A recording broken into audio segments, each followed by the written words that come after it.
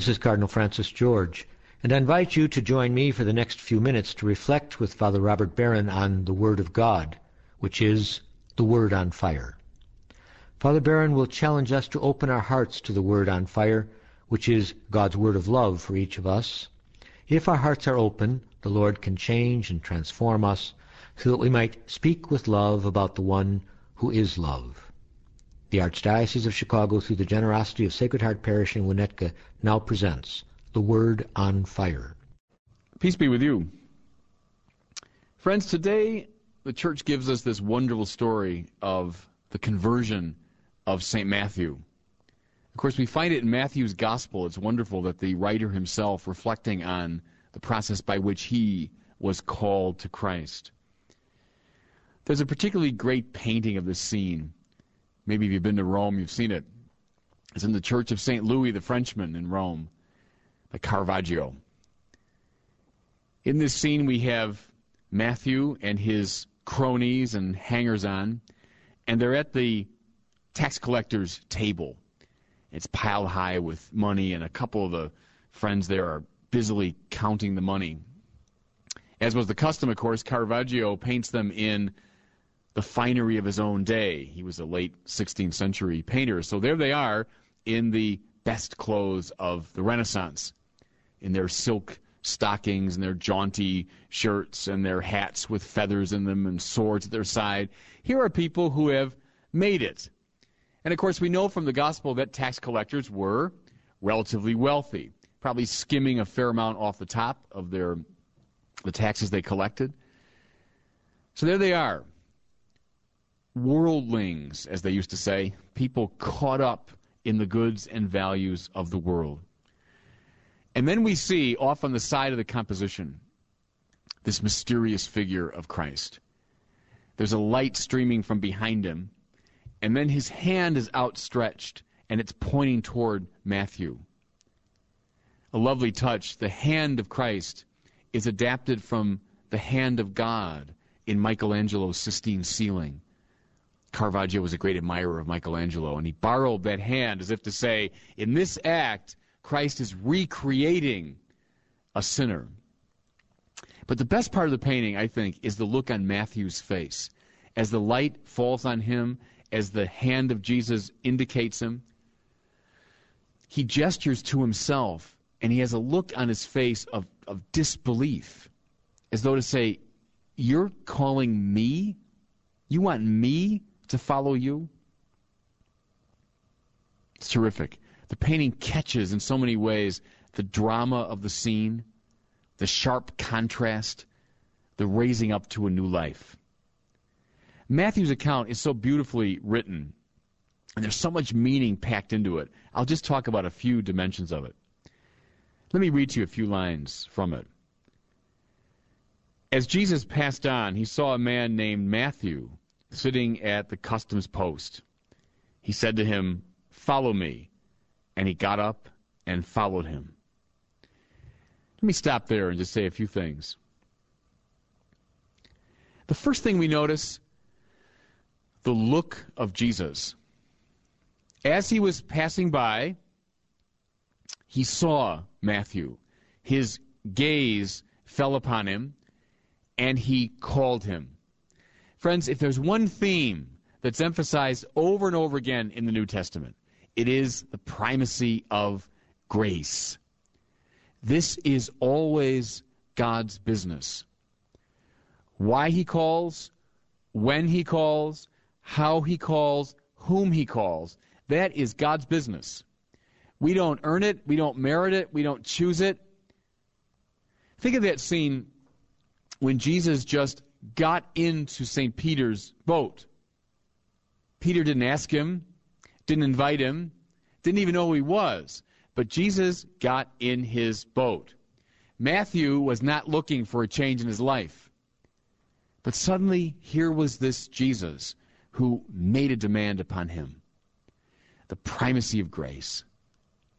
Well, you might be wondering, well then, what do we do? What's the point of the spiritual life? One spiritual master said, the whole purpose of a life of prayer is to be ready, prepared, so that when he calls, you are awake. I like that. Spiritual life, the life of prayer, liturgy, all of it is a way of keeping us awake that we might be responsive when the Lord calls us. Jesus says to him, "Follow me." Now, it's what he says over and over again when he calls. It seems pretty simple, straightforward. But in our time, it's a radical statement. Beginning with the Enlightenment in the 17th, 18th century, the modern world has been characterized by autonomy. It's my life, my decisions. I determine my path. I create myself through my own freedom. There is in modernity a glorification of freedom, autonomy, self-direction. Christians, the gospel is antipathetic to that view. What's the first move in the spiritual life? When we follow Christ, we allow our lives to be determined not by our own egos and our own freedom and our own desire, but precisely by another's freedom and desire. We say, my life is not about me. It's about the Lord Jesus Christ and what he wants to do with me. Follow me. Those are the words that all of us hear when we come into relationship with Jesus. Give up this illusion of autonomy. And rather, I'll use Paul Tillich's word here, accept theonomy. God is now the law of my life. Then the next line is terrific. He got up and followed him.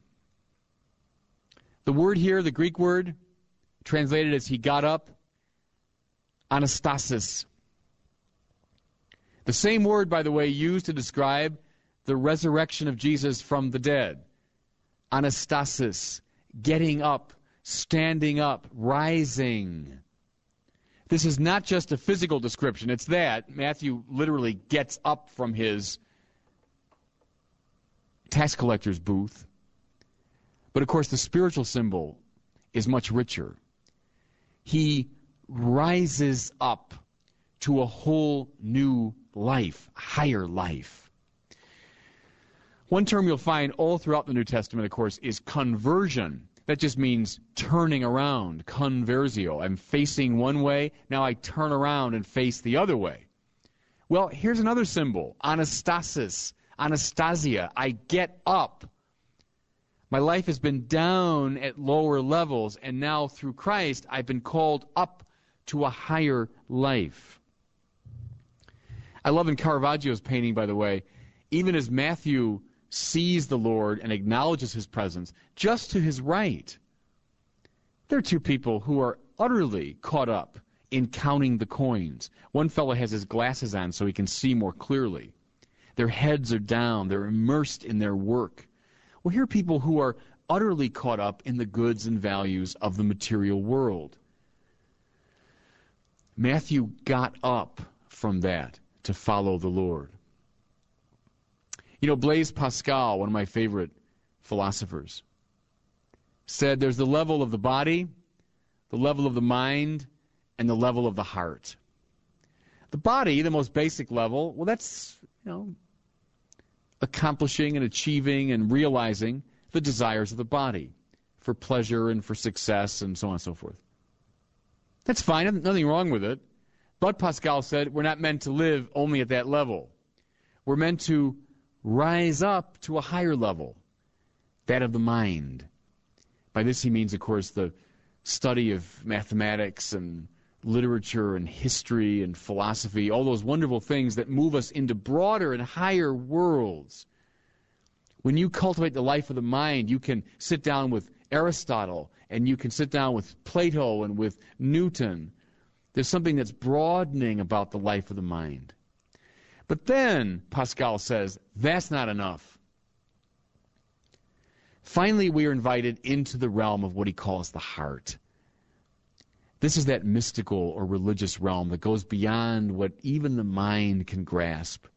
The the heart. It's the highest life. It's now living in the realm of God. What does Jesus say to Matthew? But arise, follow me, and Matthew gets up to follow him. He's moving now out of the realm of the body and its very limited concerns into the realm of the heart. Life with the Lord. Now, what does this life look like? Well, the gospel gives us a little hint, which is terrific. The next line of this passage is, while he was at table in his house. Now, the implication is that Jesus called Matthew and then immediately summoned him to a banquet where he reclined at table with him. You find this, of course, all over the New Testament. Jesus eating and drinking with people. Yes, especially with sinners, with the marginalized, the forgotten.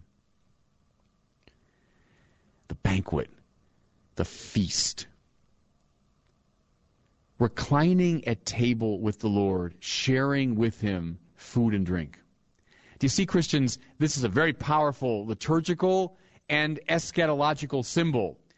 It's a symbol of what life with God is like. Adam and Eve, through sin, lost their intimacy with God.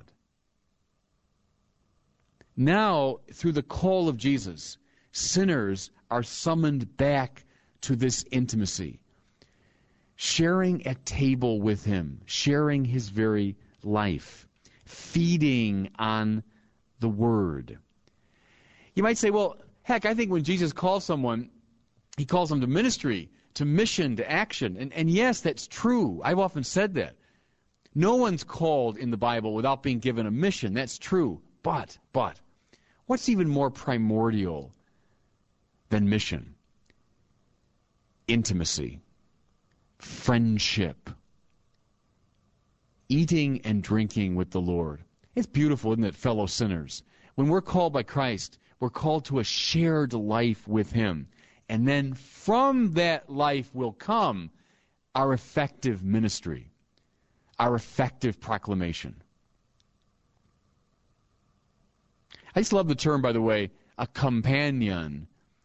It's from the Latin words cumpane, with bread, to share bread with another. We become companions of the Lord Jesus as he calls us to his life. Just a last reflection now as our time runs out. What's the reaction to this intimacy that Matthew has with Jesus? Well, some celebrate with him, that's true. In fact, his fellow sinners, all the other tax collectors and sinners come and they celebrate. But who doesn't celebrate? Precisely the Pharisee. Precisely the self-righteous one who stands on the outside and lives in resentment. How often, Christians, we find this, that Jesus calls people out of sin into intimacy with him. And whom does he face? He faces opposition from those who say, these people don't deserve it. We deserve it. We're the righteous. We're the upright. We've been following the law.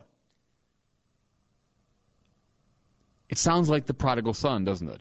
And his resentful older brother. What's Jesus' game? His game is always the same. I want everybody at the banquet. Who's resisting? All those who in different ways are caught up in their own egos. Whether it's Matthew, who's so stuck in the world and stuck in the goods of his ego that he becomes a tax collector, or if it's a Pharisee or scribe who's so caught in his ego that he can't enjoy the banquet of God's grace. Both of them, Jesus calls up to a higher life. I bet there's some Matthews listening to me today. Let Jesus summon you and move up to a higher life. God bless you. I hope that you were moved today by the Word on Fire. I pray that together we might become a people on fire with love for God and neighbor here in Chicago and wherever these words are heard. Until we join Father Barron again next week, I'm Cardinal Francis George. God bless you. To purchase copies of The Word on Fire call 847-297-4360. That's 847-297-4360.